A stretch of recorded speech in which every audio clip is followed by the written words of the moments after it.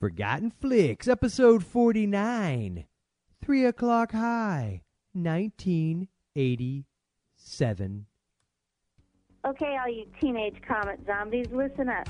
This is Kelly Maroney, or Samantha Belmont, one-third owner of the greater Los Angeles Basin, and you are listening to Forgotten Flicks. Yeah.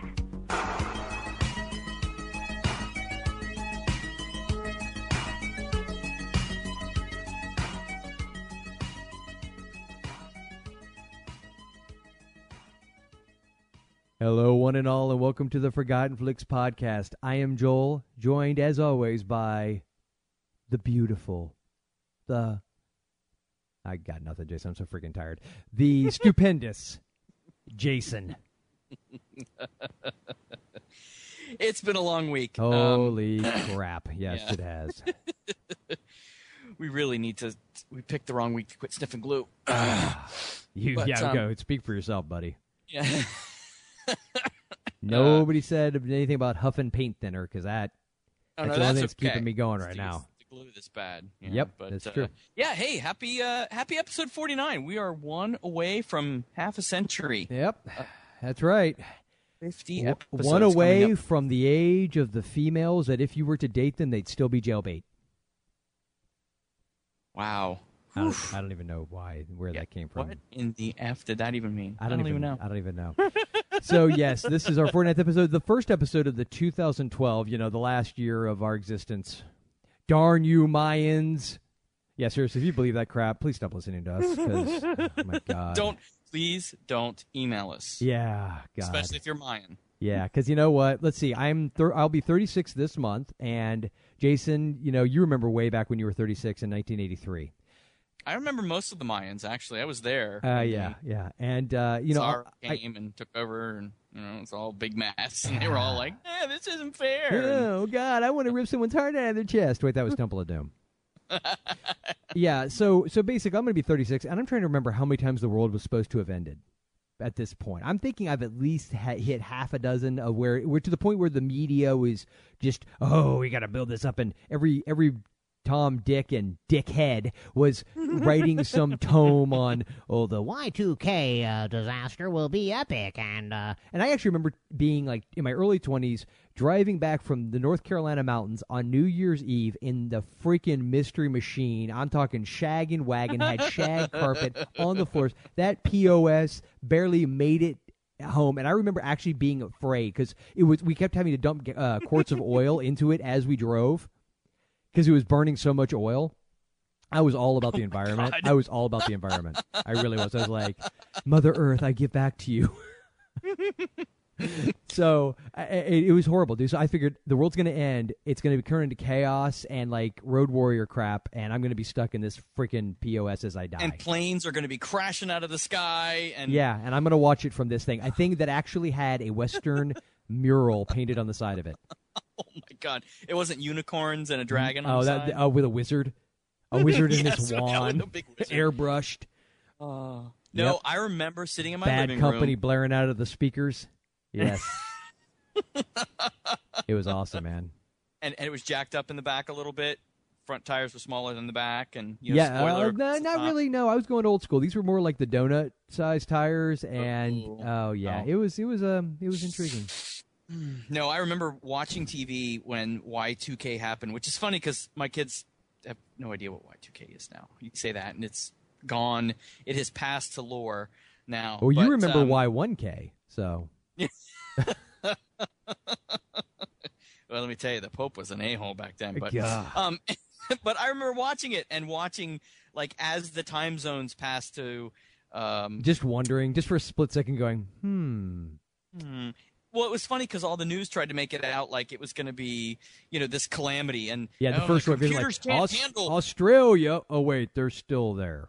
Yeah, they didn't fold. And their computers didn't shut down because, of course, they couldn't. Back then, the computers couldn't handle rolling over from 1999 to 2000. And everybody thought that it was going to roll over to 1900 on the computers, and that was going to shut everything down. But yeah, that didn't happen, folks. And the douche nozzle. I apologize if you're one of his disciples. The guy a few months back with the yes. yeah. How'd that work out for you? No, it's not going to end now. Although I did have this weird theory. What if it actually did happen, and like only his people were taken? Like we wouldn't know. Maybe we are all stuck here, and it's already happened, and like the 18 of them or whatever it was didn't win, and we just don't know. You know what hell is? Talking to me on a podcast at almost 10 o'clock at night. I am so dead right now. Just dead. You're so dead, they're going to have to bury you twice.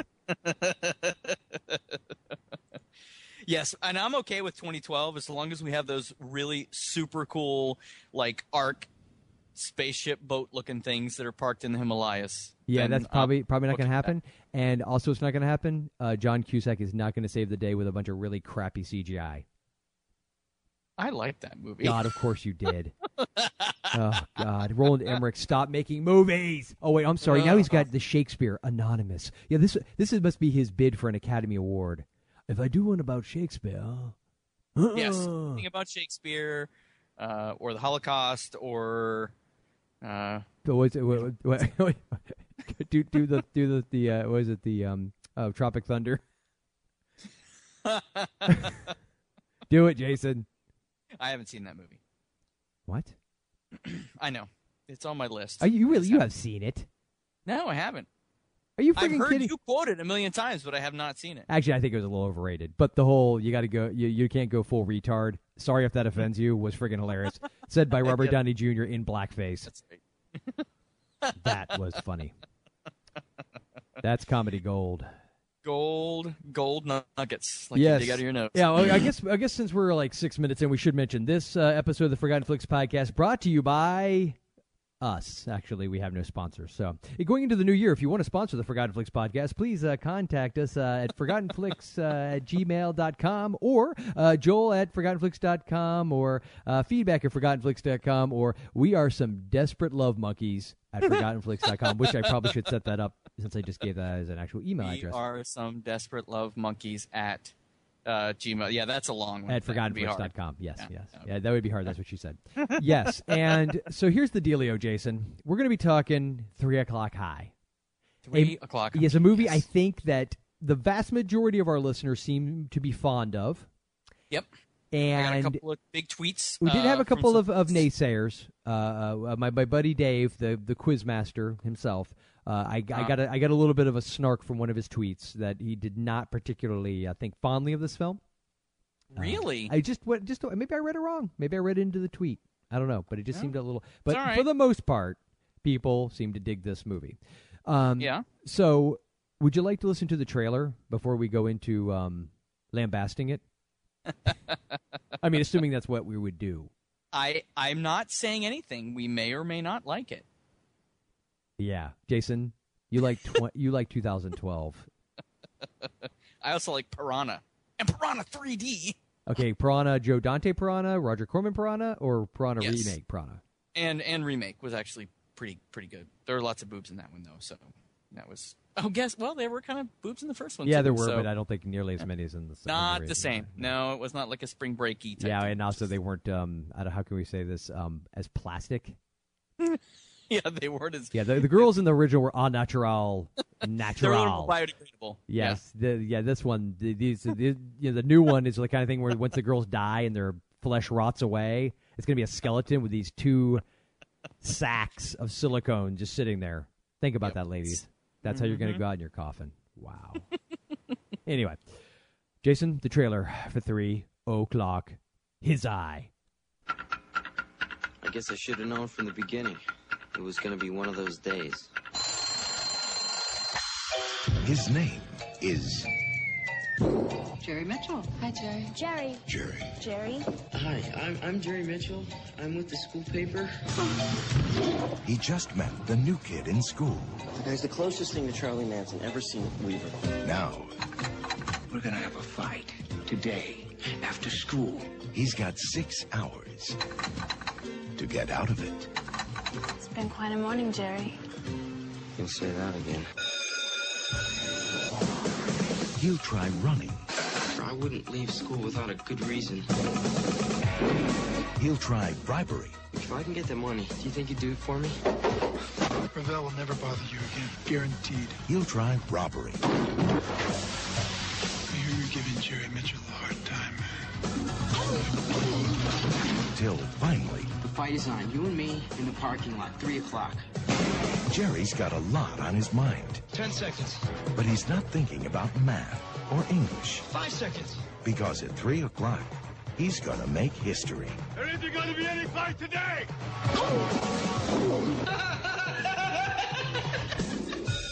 3 o'clock high, rated PG-13. And of course, the Pee Wee Herman impression there at the end of the trailer, courtesy of Casey Jamasco.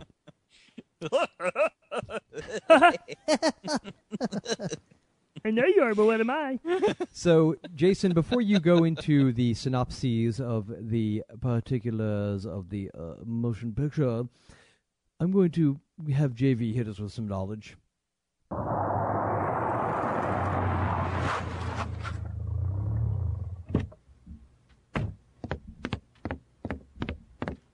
Excuse me. Excuse me. Spoiler alert, please.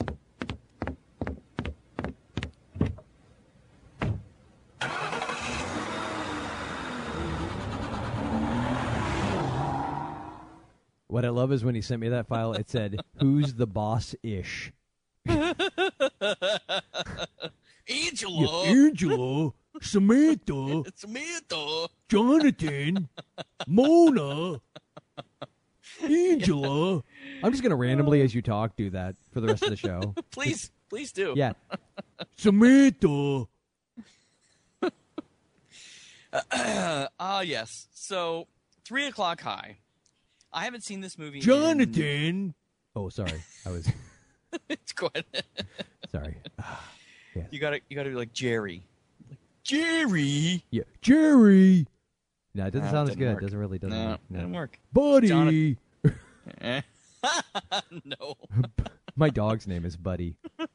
And while he is a very large, 105-pound beast of an animal, he's a complete sweetheart. So every time I'm watching this movie, I'm thinking, no, Buddy wouldn't do that. Buddy wouldn't do that. Buddy's a lover. Ah, yes. So the movie basically begins with a it starts out with Jerry. Jerry is the kind of this nerdy kid who wakes up and starts his day, a la sort of like a Ferris Bueller's Day Off type of thing. He doesn't talk to the camera, but starts his day, and then the lead up to the high school that he goes to, things start to happen wrong for him. So there's bad stuff happening. His alarm clock's bad. He almost gets into an accident. All these little things happen. And then as the camera goes up to the high school doors, you see all of these kids in various groups kind of passing off from one to another the story of a new kid that's come to the school. And this new kid is this complete psychopath, and they're telling the story of how he broke a teacher's neck and how he killed a kid, and his name is Buddy, and he is the next closest thing to Charlie Manson at this high school. And they kind of pass it off between different very stereotypical cliques. And then at one point, Jerry crosses paths with Buddy and accidentally touches him. In the bathroom. While at the urinals. You need a hand with that? Shaken, not stirred. And Buddy doesn't like that so much. So he basically at that point tells Jerry... As indicated by the comment he makes to Jerry in regards to questioning Jerry's sexuality, shall we say? Well, I'll get into this in a minute. I'm trying to do the synopsis very neutral. And Jerry says, no, I just need, I was just thought I have to do a piece on you for the school paper. And I just want to know about the new kid that's here.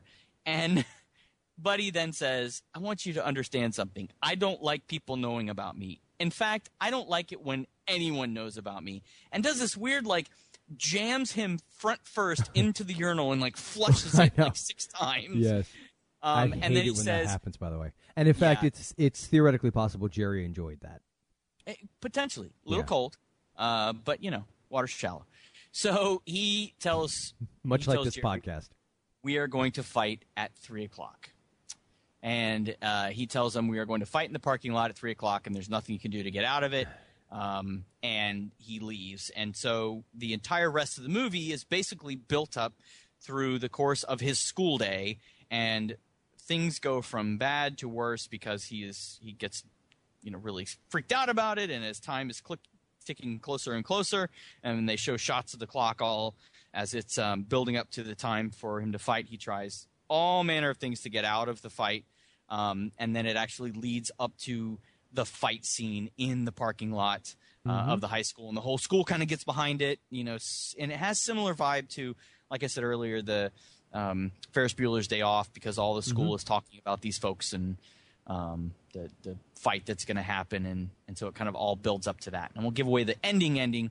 We'll talk about that later, but for the synopsis, it's just, no, it's all about building up to this fight. That's the whole movie is building up to 3:00, because it's kind of a play on the 12 o'clock high, or the the gunfight at high noon, that type of thing, and 3:00 high is basically they're going to fight at 3. Yeah, Jason, thank you. And thank you for that gradual tapering off as if you couldn't believe what you were saying. Now, before you apparently go into your bash session, because I can tell that's what's coming, I just wanted to mention a couple things. One, this was directed by Phil Joannou. I honestly don't know that. I don't know if you pronounce it that way, but it's kind of fun to say it that way. Joannou or Joannou. Phil Joannou. Joannou. Joannou. That works. Joe, come on over. So, Tangeray, get over here. Yeah, Joe. Yeah, Joe over there. Yeah. You could tell where we live. Yes, he's actually directed some decent flicks. He did State of Grace, which starred Sean Penn, and he did Final Analysis with your favorite Richard Gere. Ugh. And he actually did a couple of documentaries with you too. So I mean, he's definitely done some cool stuff. Yeah. And I will be up front and say that I watched this movie. Actually, it must have been about a year ago, because right around the time that I launched the Forgotten Flicks site. Because I remember it was one of the first things. I want to say, I think I posted something about it, or I intended to. Who knows with me? It's really debatable. A year ago. Oh, God, come on. I can barely remember a week ago. So, yeah, if you go back in the archives and there's something about 3 o'clock guy, that was probably me. Yeah, it's funny because I contemplated not even watching. I was like, oh, well, I saw it within the last year. I was like, no, I want to watch it again. And I will say a couple things that jump out at me about the movie, because, again, no, it's a favorite of some folks. I liked it a lot better a year ago, and I don't really know why, what changed in a year. Although I will say this, I appreciated certain things about it even more so this time around.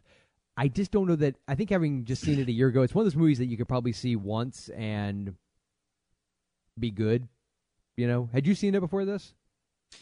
I have seen it. Okay. I saw it back in the late 80s. Yeah, I liked it when I was a kid. I mean, when I first saw it, when, like you said, like in the late 80s, I liked it then.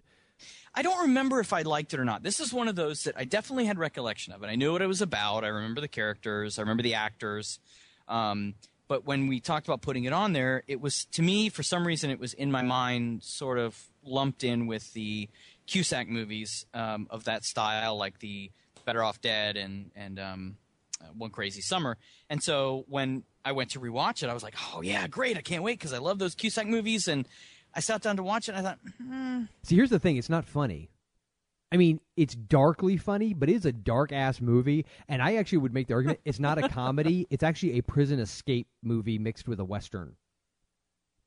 Yeah, I mean, they definitely present it as a comedy because Casey's Zemeckis. How do you pronounce his name? I think it's Jamasco. I think it's Jamasco. Samasco? Is it Jamasco? I think it's I think it makes the SZ makes like a Jamasco. Okay. Yeah. Anyway, we talked about him back with our Young Guns episode because he was one of the characters from Young Guns. He was actually the funny connection between these. He was the guy in that gang who was the boxer. He was the pugilist. Mm-hmm. But I remember him, and then so I sat down to watch it, but something just felt a little off with him, with him being like the nerd. It's the same issue I have, or similar issue I have with Glee. I don't watch it, but I've seen a couple episodes because Oh, my kids I don't like watch it. Yeah, except that I've seen every episode. But the girl that's supposed to be the outcast in that, Rachel. Yeah, except that she's hot. Are you about to tell me you think Casey's hot? No, she just doesn't pull off that I'm an outcast. Nobody would ever be my friend. Yeah, no, because totally not. Because I'm like uber talented and ridiculously hot. Yeah. Mm-hmm. Right, and so Casey Zamasco has the same thing. Jerry in this. See, I'll have to depart ways with you on that one. I actually I think I bought him like as a geek. I mean, he does kind of play off. He's not a very big guy, obviously. Goody. I mean, compared to freaking Richard Tyson, the actor. I mean, he looked like he was about 5 feet tall. And you know, I don't know. I never actually. That is not. I really can't even put my finger on. Maybe it's just. I don't know. It just didn't hit me the same way. Although I think the key thing for me was maybe I was being almost more analytical this time. The first time I watched it, it had been the first time I'd seen it in 20 years, and I just enjoyed it watching it. Yeah. But I actually think the thing that really stood out for me the first time I rewatched it was how dark it was and how edgy it seemed, and even how well as a story I thought it held up, despite obviously all the dated pop culture-y elements of it, like the dress, I mean, the clothing and the haircuts and that kind of stuff, which is typical. Yeah. I mean, my favorite was when they're doing the whole pep rally thing. Like, if you really pay attention to some of the garb, my personal favorite is the dude in the camo like parachute pants and the muscle shirt. I was like, "You rock it, buddy." Rock and the beret. Yeah, I didn't see a beret. No. Who was the guy that had the beret on and the fingerless gloves? Oh yeah. You look like Screech. He looked like Screech. Yes, he did. He looked like Screech. He did. He totally looked like Screech. I forgot. I didn't even think about that. But yeah, the beret, and he had the camo. Yeah, he was like the head of the economics club or something. Yeah, that was awesome. They had odds on. Yeah, him. You can go 3 minutes. Yeah. It just didn't have. I don't know. It wasn't a laugh out loud. No, funny it really is not. There definitely was no funny. There was definitely. It was edgy, and I think the story held up. And let me be clear. This isn't a bash fest, so I don't think this was a crappy movie by any means. It just wasn't as funny as some of the other kind of high school age antic type movies of the period. I think if you're going, and I think if you're going in with an expectation of laugh out loud moments, you're going to be sorely disappointed, because I don't think it's that kind of movie. I honestly think it's a little misleading to put it, like, you know what it is? Do you ever see After Hours? It's a Martin Scorsese picture that came out in 1985 starring Griffin Dunn and Rosanna Arquette. I love that movie. Fantastic. They put it in, it's the one where you've seen the box. Everybody's seen the box if you grew up and went to a video store in the 80s. It's the one with the guy. It's like looks like a alarm clock on the front, and the guy's head is being twisted around by this, like, you can just tell by her fingers that she's probably a beautiful woman. Like the red painted fingers are like twisting his head around, and it's Griffin Dunn's head. You've seen it. Everybody has seen that. So that's After Hours. It's that kind of movie where they put it in the comedy section. The cover looks a little zany, but it's not funny. Yeah. I mean, it's not like laugh out loud funny. There's a humor to it. I mean, there's definitely a humor to it. But it's sort of the idea that, you know, the tragedy and comedy, you know, are two sides of the same coin. And this movie has kind of absurd moments, but it never goes like over the top. It doesn't feel that way. And it kind of stays a little, even though some of the camera angles and some of the stylistic choices are a little zany and over the top. As a movie, and as the way the story progresses, it really stays pretty grounded, even though even some of the characters, like and the other thing I really did appreciate, and of course now I'm going to go on this whole diatribe of how much I like the movie. Well, I appreciated things about it. First and foremost, the structure. Like, from a screenwriting point of view, it's a really basic example of like all the things you read in every screenwriting book, especially the Hollywood type screenwriting with the 3-act structure, and around the 20-minute mark or so you have your first plot point, and that takes you into the second act, and then the second act plot point around, and so on and so forth. This movie really did that well, because it was very systemic. And the scene in the bathroom, it sets in motion the question, how will Jerry keep from getting his ass kicked? That's the central question. It does not deviate from that. The antagonist is very well defined, No. It was, how does Jerry stay alive? Well, because yes. Yeah, he was going to die. Yeah. Yeah, because if you haven't seen this movie, let me set up a little bit here for you. Jerry Mitchell, who I would say he kind of had this similar build and a similar size to like a Michael J. Fox. Would you agree? Yeah. He was kind of that short, yeah. kind of thin. I would have liked to see Michael J. I think this movie would have been funnier if Michael J. Fox had played the part. Oh God, but without a doubt. See, that's and that is now that if you want to knock cast now, I don't think it's any knock against Casey Jamasco because I think he's a great actor. I think though the way he played the character though was almost too realistic in his fear and in like you said, very dark. Yeah, it was. Very I think that was the angle they went with on purpose. Yeah, but so he's like this little Michael J. Fox sized character, and then Richard Tyson, who's Buddy, he's the psychopath Buddy that comes to Revell. school, who pulls up in this cool looking old rundown beat up muscle car, gets out with these big giant badass combat boots. And like every loner badass in an 80s movie like this, 80s high school movie, he has to be dressed like a greaser from the 50s. That's what I was going to say. His jacket looks like it was right out of Grease. It was a black leather jacket that looked like it had been worn for a really long time. Actually, it looked like it was from the 50s because when they showed close-ups, when they were in the bathroom, it looks like it was pretty worn out. But he has a plain white T-shirt on underneath it, just like in Grease. And he looks... he did have big boots on, but he probably looked 6'2". Oh yeah, he's 220. Yeah, and it's big, muscle. Yeah. He's muscle, a big dude. yes. Yeah, he's just all muscle, and it's funny because maybe he was more like 6'2", 6'3", because later on when Jerry tries to find a bigger guy at the school and pay him to get Buddy off his back by either kicking his butt or intimidating him or whatever. That guy is actually taller than Buddy, but Buddy is this. He looks like he just got out of prison for 10 years. Oh, he totally does. Yeah, he does. Now, I will say this in the movie's defense. Other than, and we'll get into this one character in particular, most of the people I think I could buy as seniors in high school. I mean, they were pushing it. I mean, Casey Jamasco, I could buy him as late teens, early 20s. Buddy, even I could buy him as like a 22-year-old who's just failed. I don't think he's 18, but I could buy him as like an older looking, 20, 21-year-old who's just failed multiple times and, back in the system. And just so we're clear, folks, that does happen. Former middle school teacher, 8th grade, I crap you not, had 2 kids that were going to be 18 that summer. Oh, yeah, baby. And we won't mention that Casey was actually like 26 when this movie was made, but he pulled it off. I think he played young well. Yeah. I mean, so I know he wasn't one of those movies. What was that? All his buddies did too, like his nerdy friend and his sister. I mean, the girl played his sister. Definitely looked like she was her age. And Annie is that girl that was all over him. The psychic chick, whatever. Yep.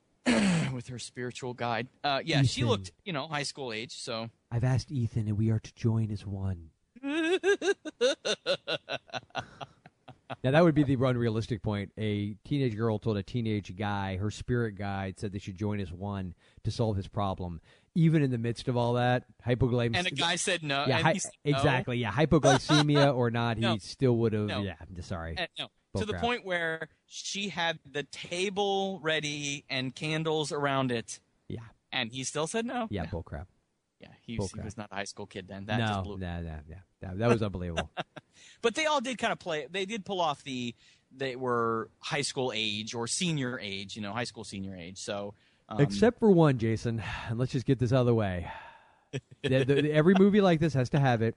Senorita Hotness herself, and in this case, she was a MILF, because I swear to God, that woman had to be 40 years old, or at least 35.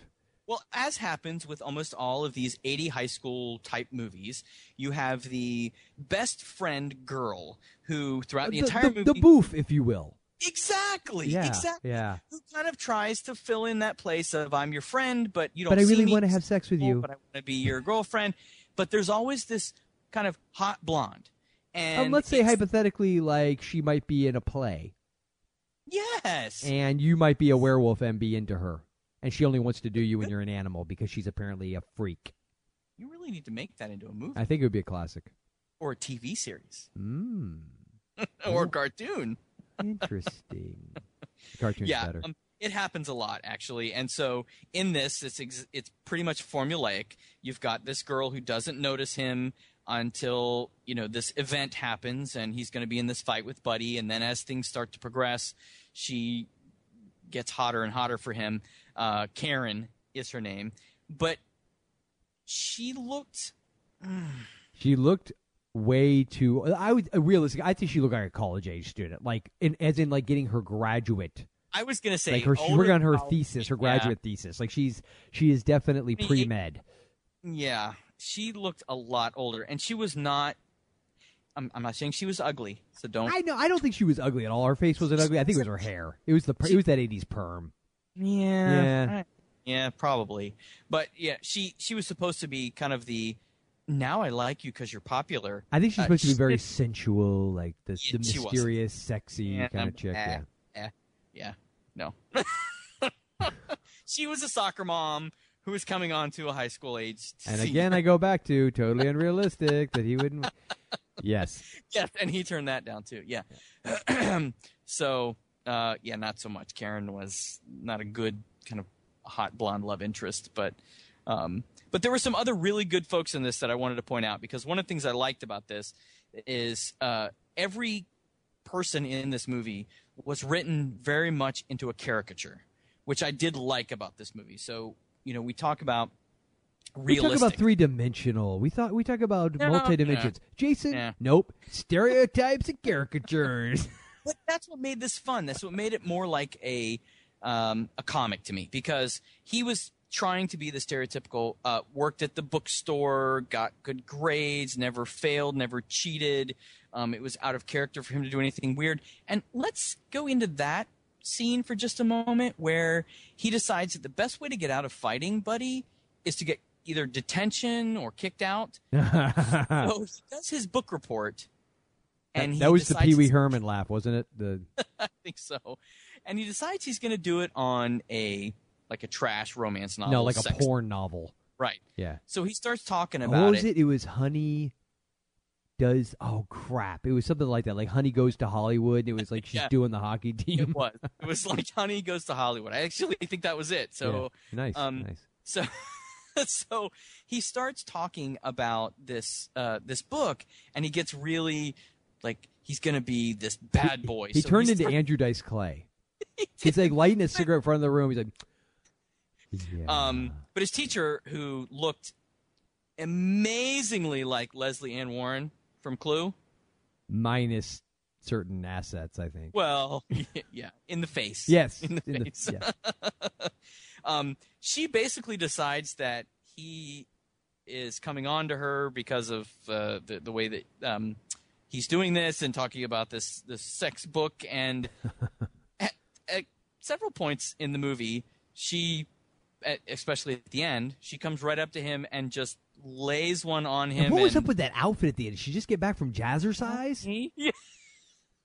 Leg warmers? Yeah, the Jane Fonda workout tape. I remember my mom had that book. It used to scare me. Oh, man. But that's what I mean. Everything was very caricature-like. And if it hadn't been that way, this would have been so unbelievable, because the fact that the teacher's coming on to him and he, her, and they basically, without saying it, say that the two of them are hooking up. Do you realize how all over the map we are on this movie? we start off with, now we're like, I really liked it. And then like, well, it was really kind of, the way they handled this was kind of realistic. And you're like, the caricatures, it wasn't for that. I mean, this movie was totally unbelievable. We're back and forth. Basically, we have no real opinion on this movie. So that's where we make it up. We're just yeah, pretty much. No, but that was one of the only things, like I said, it wasn't an awful movie. It just wasn't hilarious. But, no, it was not hilarious. But they pulled it off with, like I said, the caricatures, because they had the teacher, they had the bully that was this ridiculous bully that was just this absolute crazy guy. I actually loved that part. I mean, I think that that was one of my favorite aspects of this, was just how unbelievably menacing he was, because he was great. I think, who was it that wrote about him being Val Kilmer's beefy... you know what, that may be coming up. Tom, I may owe you attribution. Because it may have been you that made the comment, and now I'm just remembering it. I listened to your voicemail a long time ago. Older brother? Yeah, he said like he was Val Kilmer's beefy cousin or something, because he does kind of have a Val Kilmer vibe to him. Yeah, that's true. He did definitely have that. Yeah, so, and then they had the principal, and they had the Duker. Oh, and of course, the Duker, played by the great Mitch Pileggi of X-Files. And Yes. shocker, who played Forrest this Pinker. security guard Duker. patrolling around in a golf cart who catches Jerry trying to escape school. yes. And he basically says, you tell your friends, you can't escape the Duker. And I'm going to tell you now, folks, I was so disappointed. I didn't have time to, not that I would ever, of course, rip a DVD, but freaking YouTube let me down. I couldn't find that. I was so going to open with that line, but I couldn't find it. Oh, yeah. But even the detective, Philip Baker Hall, who played a police detective coming in to investigate the fact that the bookstore had been destroyed, and he kind of had that very stereotypical, detective caricature to him. But that, I think the fact that they went with that with every different person, even Jerry Tambor, who played Jeffrey Tambor, he was the bookstore guy. Tambor. Yeah, he was the bookstore guy, right?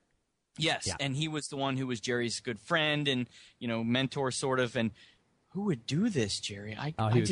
He's pretty much awesome in everything he's ever been in. Oh man, and he always plays a similar kind of guy, but he's just awesome. Yeah, and I'm hoping, because I've heard the rumors that they're doing a movie version for Arrested Development. Yeah, and it's rumored. So there's no date. And full confession time, folks. I had not seen Arrested Development until recently, and now my wife and I are already halfway through season 2 after like a week and a half because that show is freaking awesome. I love it. I absolutely love it. And it's hilarious. It's fantastic. Yeah. So this is obviously way before that, so he's a little younger, but he plays the same type of character, and he has that same kind of mentality, the straight man kind of. Just the way, Yeah.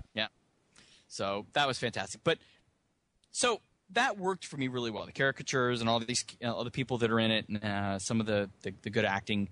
There was one thing that threw me out of this. Now, I'm going to set this up for a second because you also went to high school in the Central Florida area. We are no New York City. We are no Chicago. Mm-hmm. We are no Los Angeles. We're no Shermer, Illinois. We're no Shermer, Illinois. We're no Joliet, Illinois. But we do have some fairly rough high schools around here. And I went to one of those. Oh, you did, Jason, did you? I did.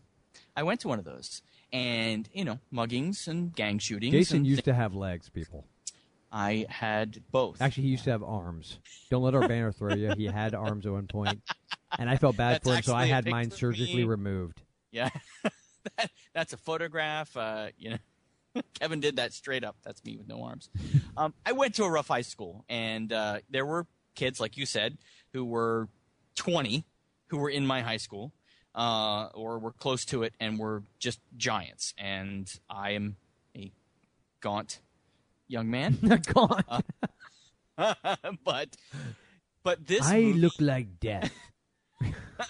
but this movie, it was so. I understand it took place in the late 80s. I went to high school in the late 80s. Mm-hmm. There is no high school I can imagine who would say, Jerry, I understand you had a switchblade at school today. I will say this. I think that's a bit extreme, the switchblade thing. Yeah. But the level of anal retentiveness that exists in schools today, for sure, like where a kid can have like a butter knife fall out in the bed of his truck and he gets expelled, that kind of crap. That people were a lot like for instance, kids smoking near the all that kind of I remember. Well, back in the early 90s. In my high school, there was a smoking section for students. That's awesome. They could get. There was. And let me tell you something. You did not walk through that section because if you were not one of them. Where the haze was so thick. And you went through their territory, your ass was kicked. Let me tell you. No, yeah, literally. But this movie it felt a little extreme, especially when we get to the end. And basically Buddy is getting ready to fight with Jerry. And teachers start to come up. I love that. And he whips him. First of all, he's got brass knuckles at one point. But the teachers come up, and Buddy doesn't like to be touched. So one of the teachers basically touches him on the shoulder to say, you need to stop this young man. He cold cocks the Duker and knocks him out. I mean, like I love that part. Knocks him out. And I'm thinking, at no point are the police not going to be called. Because then the Duker gets knocked out, and what does the principal do? He's like, I don't want any of this. Wait, now, was he the principal or the Backs. assistant? Wasn't he the assistant principal? Yeah, probably the Which I thought was assistant, 'cause- weird. It's like the principal's not there, but the AP is the main guy on campus. It was weird. But in your high school, wasn't it the AP that was like the disciplinarian? Yes, it was. But you think, I don't know, just like a principal is like the head. I don't know. You think you'd at least catch wind of him. But the other, Yeah, but he just backs away. He's like, Oh, I'm well, going to yeah. disappear into this crowd. I'm not going to do yeah, anything. but I think they were. Yeah, but the whole buildup of that guy. Did you catch all like the Nazi references and everything in his office? Oh, yes. Yeah, all the Oh, books about like Nuremberg. yes. That's great. On his desk are the books about Nazi death camps. He's like, he's bald. Oh, wait. And he's dead now, by the way. So Oh, is he really? thanks for that. Yep. Oh, wait. So you mean I could replace him as the scary German bald guy? Yes, probably. But yeah, I just thought it was funny that he backs away. But even the other teachers that come up, I mean, the whole thing was pretty much the most violent high school I've ever seen. Because you get caught with the switchblade, and yeah, I'm going to keep my eye on you now. Oh, yeah. And just so we're clear, the guy who played Mr. O'Rourke, which was the one that was after Buddy knocks him down, he's like, "Don't F this up, Mitchell!" That guy? Yeah. Yeah, he actually goes way back in the day. I mean, he was in like 5 Easy Pieces and Dillinger and It's Alive, and he's one of those guys that you see and you go, God, where do I freaking know him from? Oh yeah. Yeah, he's been in a ton of stuff, a lot of TV back in the 70s and 80s, and so yeah, and I wanted to make sure The Right Stuff. Oh, was he? Yeah, he was in The Right Stuff in '83. So that's cool. I think that's where I remembered him from. And Tangerine Dream. That's the other thing I loved about this movie is that Tangerine Dream did the music. And and there's actually I think it's the scene when he I guess kind of seduces the teacher in the book report. Honey goes to Hollywood. That music really reminded me of Risky Business, which Tangerine Dream did the music for that as well. Yeah. And I always thought the music in Risky Business was the best part about it. Rebecca De Mornay. And I thought you told me that the best part Rebecca about De it was Mornay. when you saw Tom Cruise in his underwear. Rebecca De Mornay. That's not what you told Rebecca me. De Mornay. You're just saying that because we're on the air. Rebecca De Mornay. Tom Cruise in his underwear. Wait, what? Crazy in his underwear. He had jumped on the couch with those. Yeah. It's all flopping. It's all flopping around. Tom, could you please put your tidy whities back on? Yeah, Rebecca De Mornay. I love Tangerine Dream, by the way. Yes, and but music, their music, they've great, done so. other scores, and I think it was there's a great, if you go onto YouTube and just search it, and I'm pretty sure I posted this as well, maybe when I did the 3 o'clock high thing way back in the day, way back back in the day. In 2010. God almighty, we've been around forever. And I posted a Q&A session because Seth Green is a huge fan of this movie. And he did like this midnight showing or whatever, and they had the director there, and they did this Q&A with the audience, and they got into the fact that a couple things. One, Steven Spielberg was originally the executive producer on this, and he had his name pulled. Ouch. And yeah. But here's what's interesting. If you listen to the whole story, I don't think it's necessarily because he thought it was a bad movie as much as I think it didn't fit his brand at the time. Because you think about this is when he was like executive producing, like Batteries Not Included. Yes. So I think that there was definitely that aspect. And actually, Phil Journeau had directed a couple episodes of Amazing Stories. So there was a definite relationship there. And I think one of the stories he tells is how Spielberg, during a screening of it, I don't think he got the vibe of the, like, I just don't think it was him, So he had his name taken off of it. But they go into this whole piece about Tangerine Dream, and the music originally, he said, was so dark and brooding. And he was telling how he went to meet with them in Germany or wherever they are, and he was like, so, let's hear the music, and, oh, you love this music, you love it. And they play it, and he's like, so what do you think? He's like, oh my God, it's like a horror movie. He said, and he's like, yes, I mean, that's what this is, right? I mean, this poor boy, and this man is going to murder him. And it's like they actually thought the guy made a horror movie.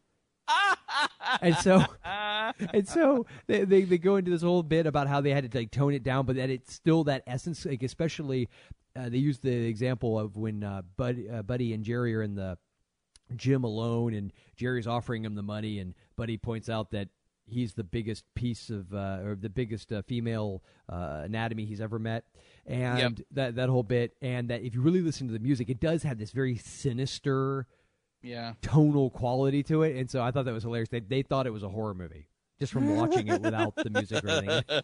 Because you think of it, because I mean, music first off really can shape how a movie plays. So, no doubt. I mean, if you ever watch one of my favorite examples of that is they were doing a retrospective on John Williams, and they showed some of the scenes from Jaws without the music, and then with it. And oh my God, what a difference a freaking few. Huge. Yeah, absolutely. Notes of music make. Oh, geez, it was crazy. So, but yeah, Tangerine Dream was definitely something else worth mentioning. Philip Baker Hall plays the detective that shows up at the end. He's a great character actor. He's been in a ton of stuff. Yeah, there's a lot of great actors in this movie too. So yeah, there really were. And the pedigree of the people that are in it, even though at the time they weren't as big, but there were some older, like you said, some actors that have been around for a long time that were in it. So and Richard Tyson, I think we both mentioned this. I love his stuff, and Jason and I will fully admit we both love Kindergarten Cop, and I don't care who knows it. I hate to say it, but I do. And he plays a similar kind of character. Richard Tyson's the bad guy in Kindergarten Cop. But he's got kind of it's sort of like if Buddy had gotten a little more in touch with his emotions. I think is what Kindergarten. But he actually shows a little more range in that one because he kind of shows more of. In this one, it's just like in this one you can imagine that just Buddy is.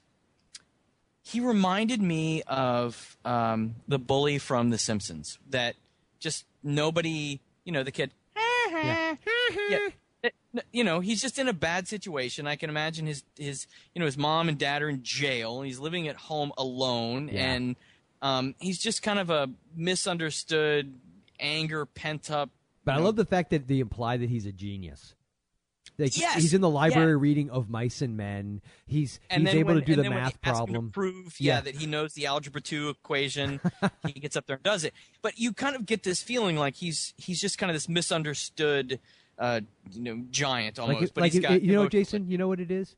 If he could just learn how to paint, or maybe sculpt something, I bet he wouldn't be so angry. Probably. Yes, but in his Kindergarten Cop, he's a little more sophisticated, mature, but he has the same look on his face, that same deadpan, I am going to kill rip you a new one. Yes. Yes, which, by the way, one of my favorite scenes in this is where when Jerry gets the other bully, I guess he's the football player, to go basically to tell Buddy to lay off. He comes up to Buddy and he's like, "Hey, you need to leave Jerry. I understand you're going to beat up Jerry Mitchell. You're going to leave him alone." And he puts his finger on him, basically just pokes him in the chest. Pokes him in the chest. Yeah. And Buddy just takes his finger, grabs it, snaps it, and then just pow, just right across the nose. Knocks him out. Knocks him into the bookshelf, which creates a domino effect. Like the Mummy. Remember the Mummy when that happens? Boom, boom, boom. Yes. Yeah, and everything falls down. But the best part of that entire scene, all those shelves come stacking down, and as they fall across the other side of the library, there's Jerry and his buddy, and they're standing there, and Buddy just looks at him. Yeah, because they've been hiding. But it's what he. Now, I will say, that's the moment though that gives credence to Tangerine Dream's argument that this is a horror movie. Because Buddy just takes his one hand and holds it up like the finger to shush him, and he goes, "Shh." Yeah, and it's covered in blood. It's really a dark ass movie, dude. It is. If you actually, I think that's what it is. When I watched it the last time, I was I guess more of a dark place, and I remember thinking afterwards, like, if you come into this expecting like a comedy, you're going to be really disappointed. Like a Ferris Bueller. Yeah, nothing like that. But if you're expecting more of the After Hours, or even maybe I would even say Heathers was more funny. Like, had a few more laugh-out-loud moments than this did. But it's definitely dark and messed up. And I think it probably was originally meant to be R, because I think there was a few moments where people dropped F-bombs and they dubbed them over. I don't know if you picked up on that, but there seemed to be that too. So, Jason, I believe we have exhausted this particular motion picture. Speaking of exhausted, would you like to go into our movie picks? I would love to.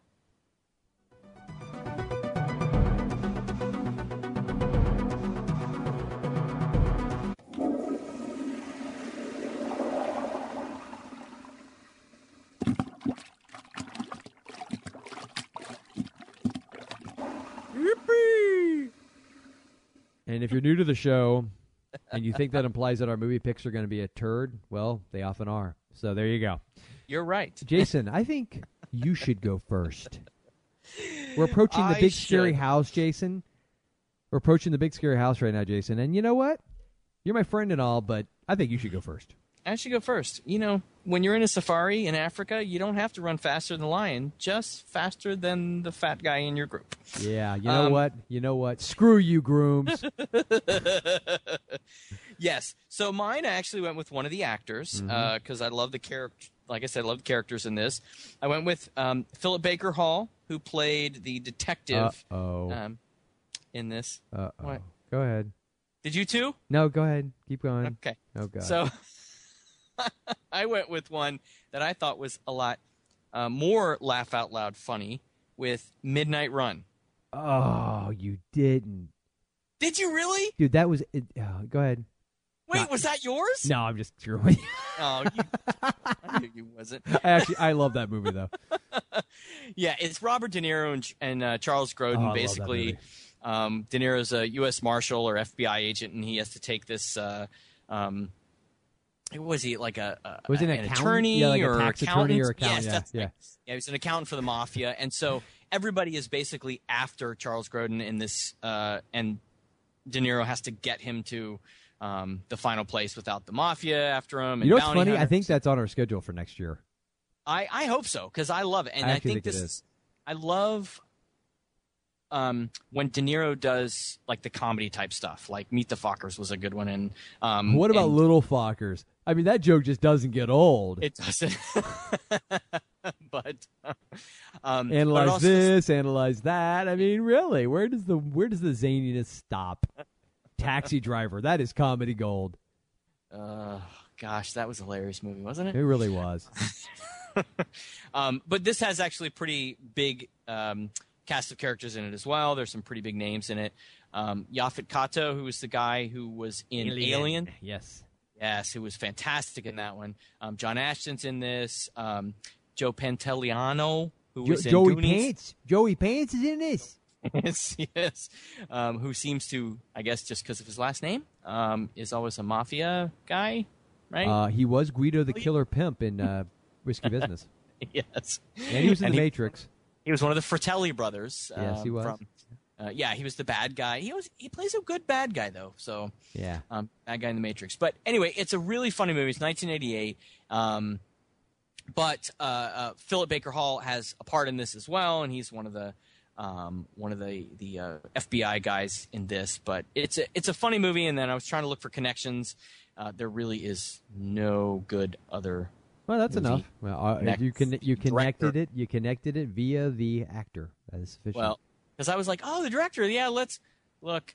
I was not going to go with the fact that he was given a credit for Star Trek the movie for visual effects consultant. Yeah, dude, but he did that when he was in high school.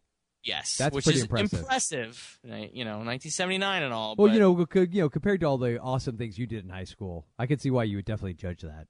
Hey, I was in. Were you getting swirlies in the 10th grade, or? I was an athlete. I was on the golf team. Did you say mathlete? Shut up. Jason's stepping up to the podium. He has number 2 pencil in hand, and we don't really want to know where his other hand is. Okay, he's got his mathlete game face on. Okay, the problem has been presented. Okay, either he's perplexed or is passing some kind of kidney stone based on the furrowing of the brows. Will he get the answer in time? Find out next week on Mathletes. So, Jason, my pick. Please. I've changed it 3 times since we began this conversation. Since we started talking. Okay, you were gonna go with Yes. Originally I said 89 before we started recording. I lied. It's 1985. 1985's Secret Admirer, which interestingly enough was going to originally be my pick, but I completely had forgotten and was coming up with something else, and then I remembered again. I picked it because Casey. Wait, what was your 1989 one? It was either going to be Shocker because of Horace Pinker because of Mitch Pileggi. Yep. And I honestly don't remember what the other one was. Oh, it was Midnight Run. That was my other one. Of course. So thanks to you, I went with Secret Admirer from 1985. It starred C. Thomas Howell, Lori Loughlin, Kelly Preston.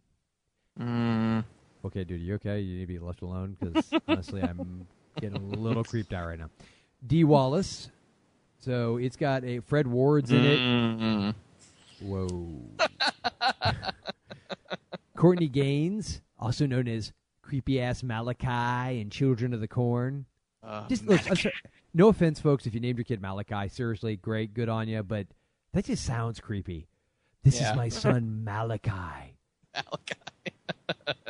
He who walks behind the rows. I'm going to send him to the cornfields. This was send him to the cornfields. Isaac. What should we do now, Isaac? Well, Malachi. You know what's messed up, dude? You kind of remind me of Isaac. Physically, I can picture you with that Amish hat on, like if you shaved all your gruff.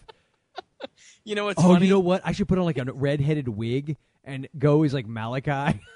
You could be Isaac. And I'll have that straw hat on. No, they had the Amish-looking hat. That would be awesome.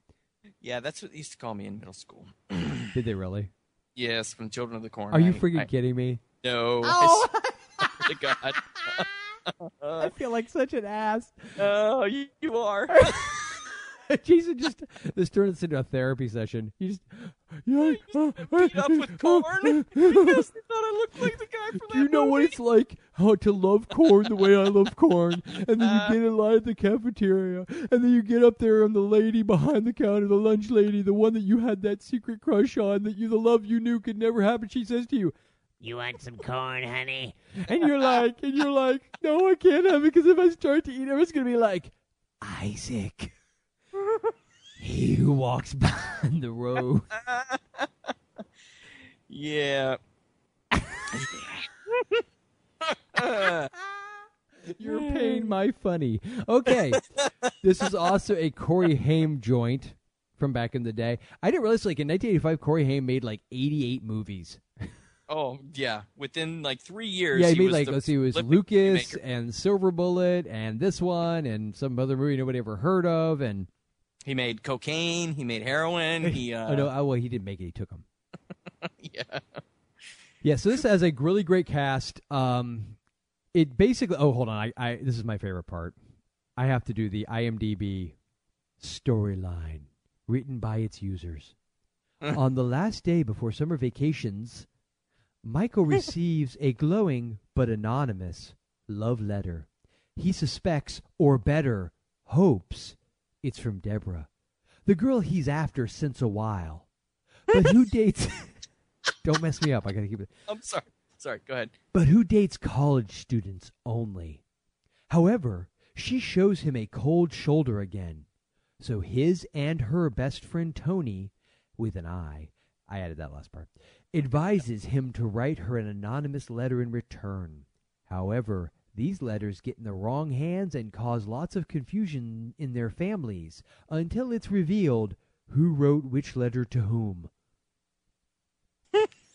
Courtesy of Tom. Good on you, Tom, and not the fanboy, I hope.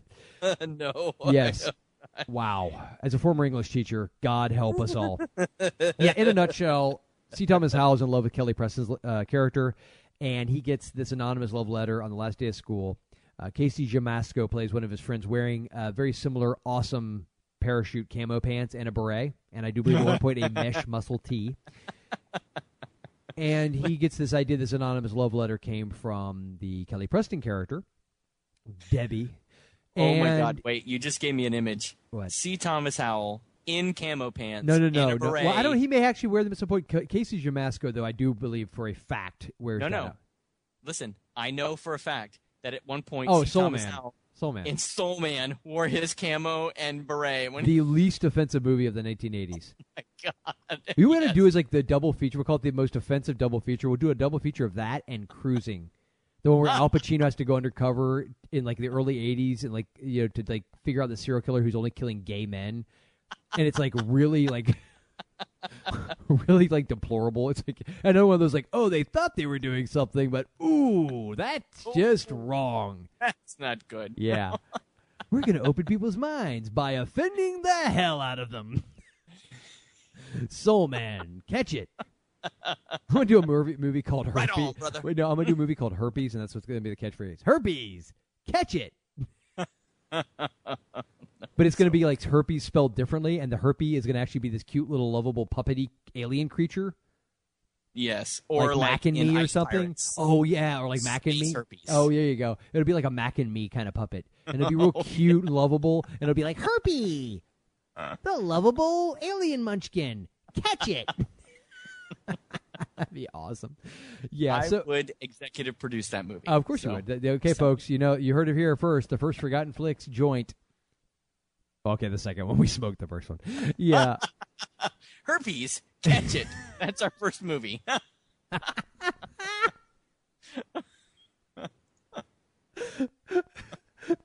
The clap. Catch it. Oh, it's good stuff. Peter Rooter. Oh, God. Secret Admirer, 1985. Yes, 1985. I love this movie, and I believe I also added this to our queue. Our queue. Our schedule. My queue. What is called a queue now? This was one of those on HBO, and I loved it for so many reasons, not the least of which it had Lori Loughlin and Kelly Preston in it, and it was good stuff, folks. It was good stuff. So, yeah, Secret Admirer, 1985. It's a funny flick. It's all sorts of zany. It's a comedy of errors, really. So, yeah, check it out. So underdone these days. I'm telling you. It really is. So, Jason, we're going to hit people with a promo from our buddies over at the Sci-Fi Diner, and then it's on to voicemail.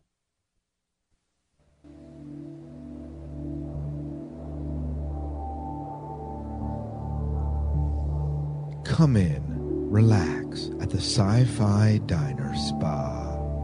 Let the cares of the Galactic Empire drift away under the hands of one of our certified massage therapists. Has our favorite Gungan senator been annoying you? Mr. Corchata Binks, Mr. Your humble servant. Let the fingers of one of our Twi'lek slave girls rub your frustration many parsecs away. Or perhaps you just found out that your father is a Sith Lord. I am your father. Our Wookiee massage therapists specialize in deep tissue massage. Send a holonet transmission to the Sci-Fi Diner Spa to make your appointment. The Sci-Fi Diner bears no responsibility should one of our Wookiees decide to go on a rampage and strew your guts from one end of the galaxy to the other due to frustration pent up against Palpatine and what happened on Kashyyyk.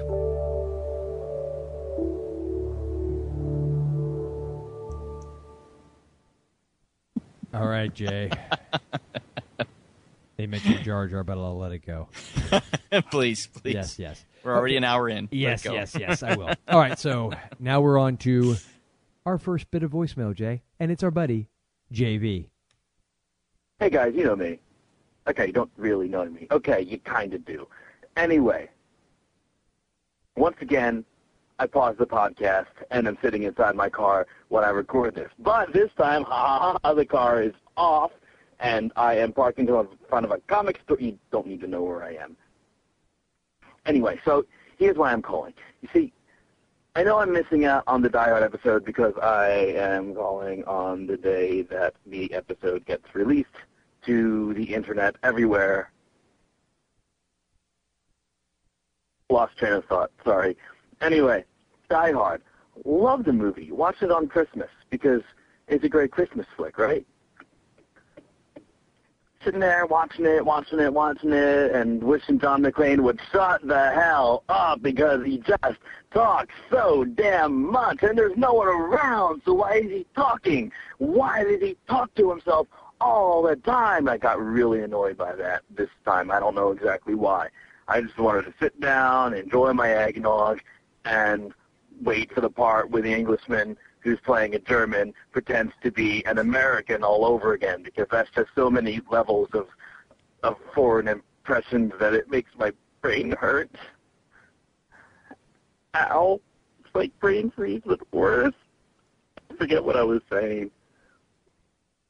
Have a great day. Thank you for shopping. Thank you, JV. As always, you hit us with knowledge that if we didn't otherwise have, we'd be without your knowledge, and your knowledge is the only knowledge that we need. Thank you, JV. Thank you. Yes, that's a good point. That Alan Rickman, an Englishman, I think he is English, right? Yes. Is he? Okay. Yeah. Doing a German accent as Hans, and then doing Clay, Bell Clay. Yeah, that was good. Pretty Although he can pull it off. So. Yes, he can. He can. He can also pull off a dashiki and a kimono and a thong. But we won't go there. Please don't. Yes, so now our buddy Tom, the fanboy, who I'm hoping is also not the Tom that wrote that really horribly written IMDb entry. Hey, this is Tom the fanboy reporting in. I just wanted to say that I loved everything this holiday season, the Merry Flixmas, to all of you as well. And I miss calling in for Die Hard, and I don't really have much to add on that, but good job, Jason. Since you guys made fun of Alan Rickman's voice, but I do want to add that I read some special features, and that's what he called his Californian accent, and I do think that it deserves some credit because it just shows how great of an actor he is, because a lot of British people, such as the Red One in Star Wars, when they did an American accent, they go to the South or they go Texan. And like an American who pretends to be a British person always sounds Cockney. Hello, Governor, I'm from Britain. Anyway, not to name names, but anyway, the important thing in here is that even though it was whiny and simpering, Rickman is a consummate professional, and it was a very unique accent. Anyway, the next podcast I also missed was 3 O'Clock High, and I'd never even heard of that movie at all. No, you didn't. You know, so I went and watched it, and I thought it was good, and I mostly enjoyed it because of course, the 80s-ness of everything, and how it looks sort of all retro now, and it just sings of that era, and I enjoyed it, and I'm eager to see what you guys have to point out about a movie that seems to have a Val Kilmer's beefy, psychotic brother. It was him. Running amok. Anyway, I just finished the Die Hard podcast, and I really only have one thing to add. The discussion at the beginning where Jason was guessing Fat Boys instead of Run DMC for the song. Now, your way of correcting him must itself be corrected. I watched Crush Groove a couple of years ago so that I would be able to understand a joke that Matt Damon makes in a gag reel from the movie Dogma that he did with Kevin Smith and Ben Affleck. And I recall being surprised at just how many other 80s hip-hop artists were in that movie, in Crush Groove, specifically the Fat Boys. In fact, they have a B story throughout the entire movie that chronicles their origins. And if you go to the IMDb page, they're actually the second people listed under Run DMC and their love interest. So perhaps there's a good reason for Jason to make such a mistake, other than him being white. So this is Tom the Fanboy, signing off. Excellent point, Tom. And I will say this. A, you just proved that we do not just sit here and read off of IMDb the whole time. B, I never finished Crush Groove. As a matter of fact, I got about 8 minutes into it, and I was like, "Oh dear God, this is the worst piece of S I've ever." It was so painfully bad. It made Breakin' 2 Electric Boogaloo practically look good, because I just remember thinking, I love their music, but why is their acting so god awful bad? Why are they so horrible? Why is this so horrible? Yeah, just go back and watch Disorderlies. Yeah, Disorderlies I have seen a couple times. Yeah. Of course, as I recall, I also didn't I call it Delirious at one point. You did. Yes. Yeah, my bad.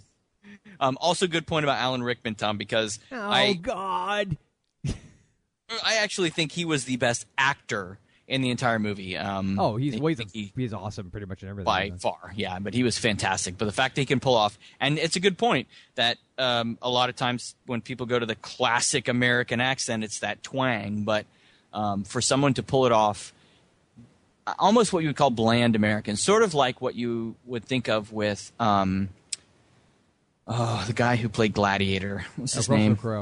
Russell Crowe. His straight accent is Australian, but he pulls off an American accent so well. It's the same thing with a couple others. That Hugh Laurie, who plays House, when you hear him speak with his regular accent, it's so odd because he's so good at the American accent. When you hear him speak with his British accent, if you've never seen his older work, then it always feels really odd. But Alan Rickman's phenomenal beyond words as an actor. I love him. So good job. Yep, excellent points. And now we will move on to a special one that Jason didn't know was coming, but I'm going to play it for him anyway. Yes, Jason, this is your cousin Andy. Lorraine finally got me to listen to one of your podcasts, and I get to listen to the one about you make fun of me wearing Hudson Hawk's hat and glasses. Yes, I had them. I enjoyed them. At least I didn't want a receding hairline at age 12, though. You all sound good. I'll listen to more. Take it easy. Okay, may I just say first, thank you, Andy, for calling in. I loved how you started it off. Lorraine finally had me as if she put a gun to your head.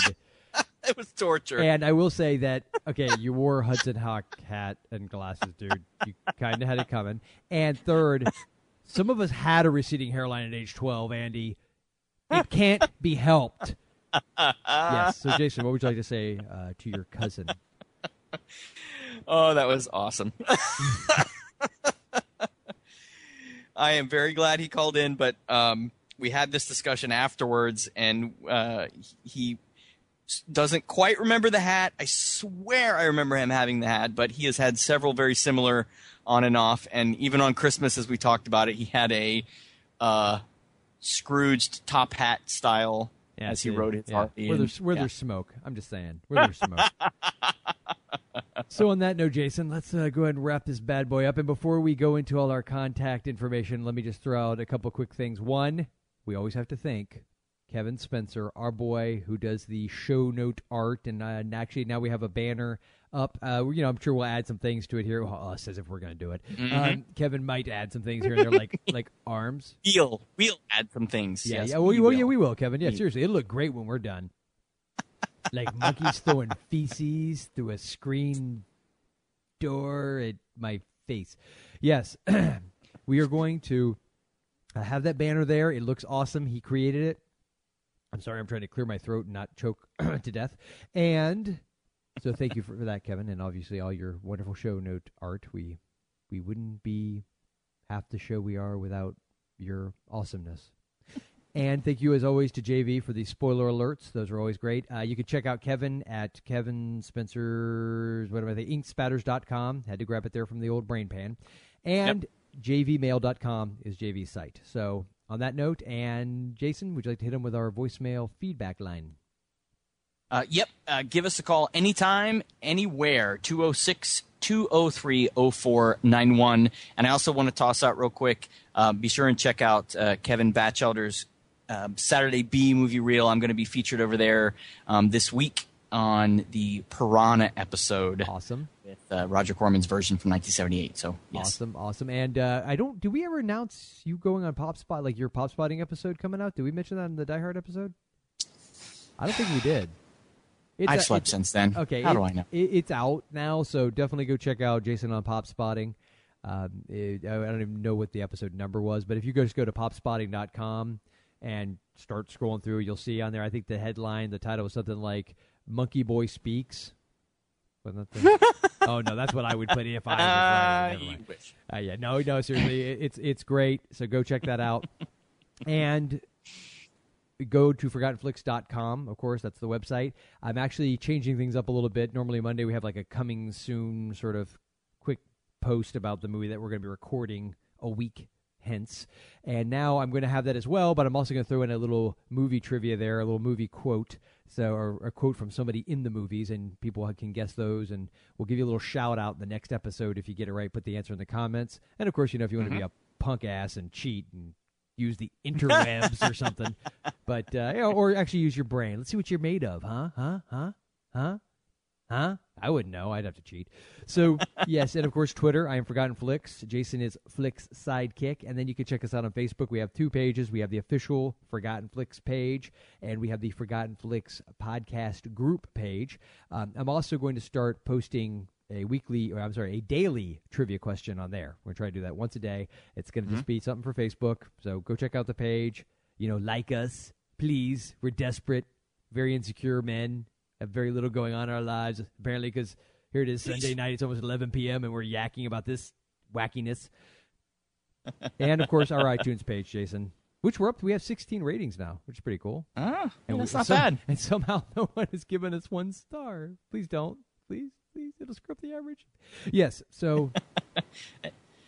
That's your family and my family together. Oh, my God. It's almost all of them. If I could just convince my parents, they won't talk to me. No. Yeah, not so much. So, Jason, any final parting words, parting shots, as it were? Just make sure you take your Ritalin before you watch this movie. Oh, come on. Make sure you huff some glue before you watch this movie. Oh, man. So, folks, this is the first episode of the new year. Happy New Year, and we out.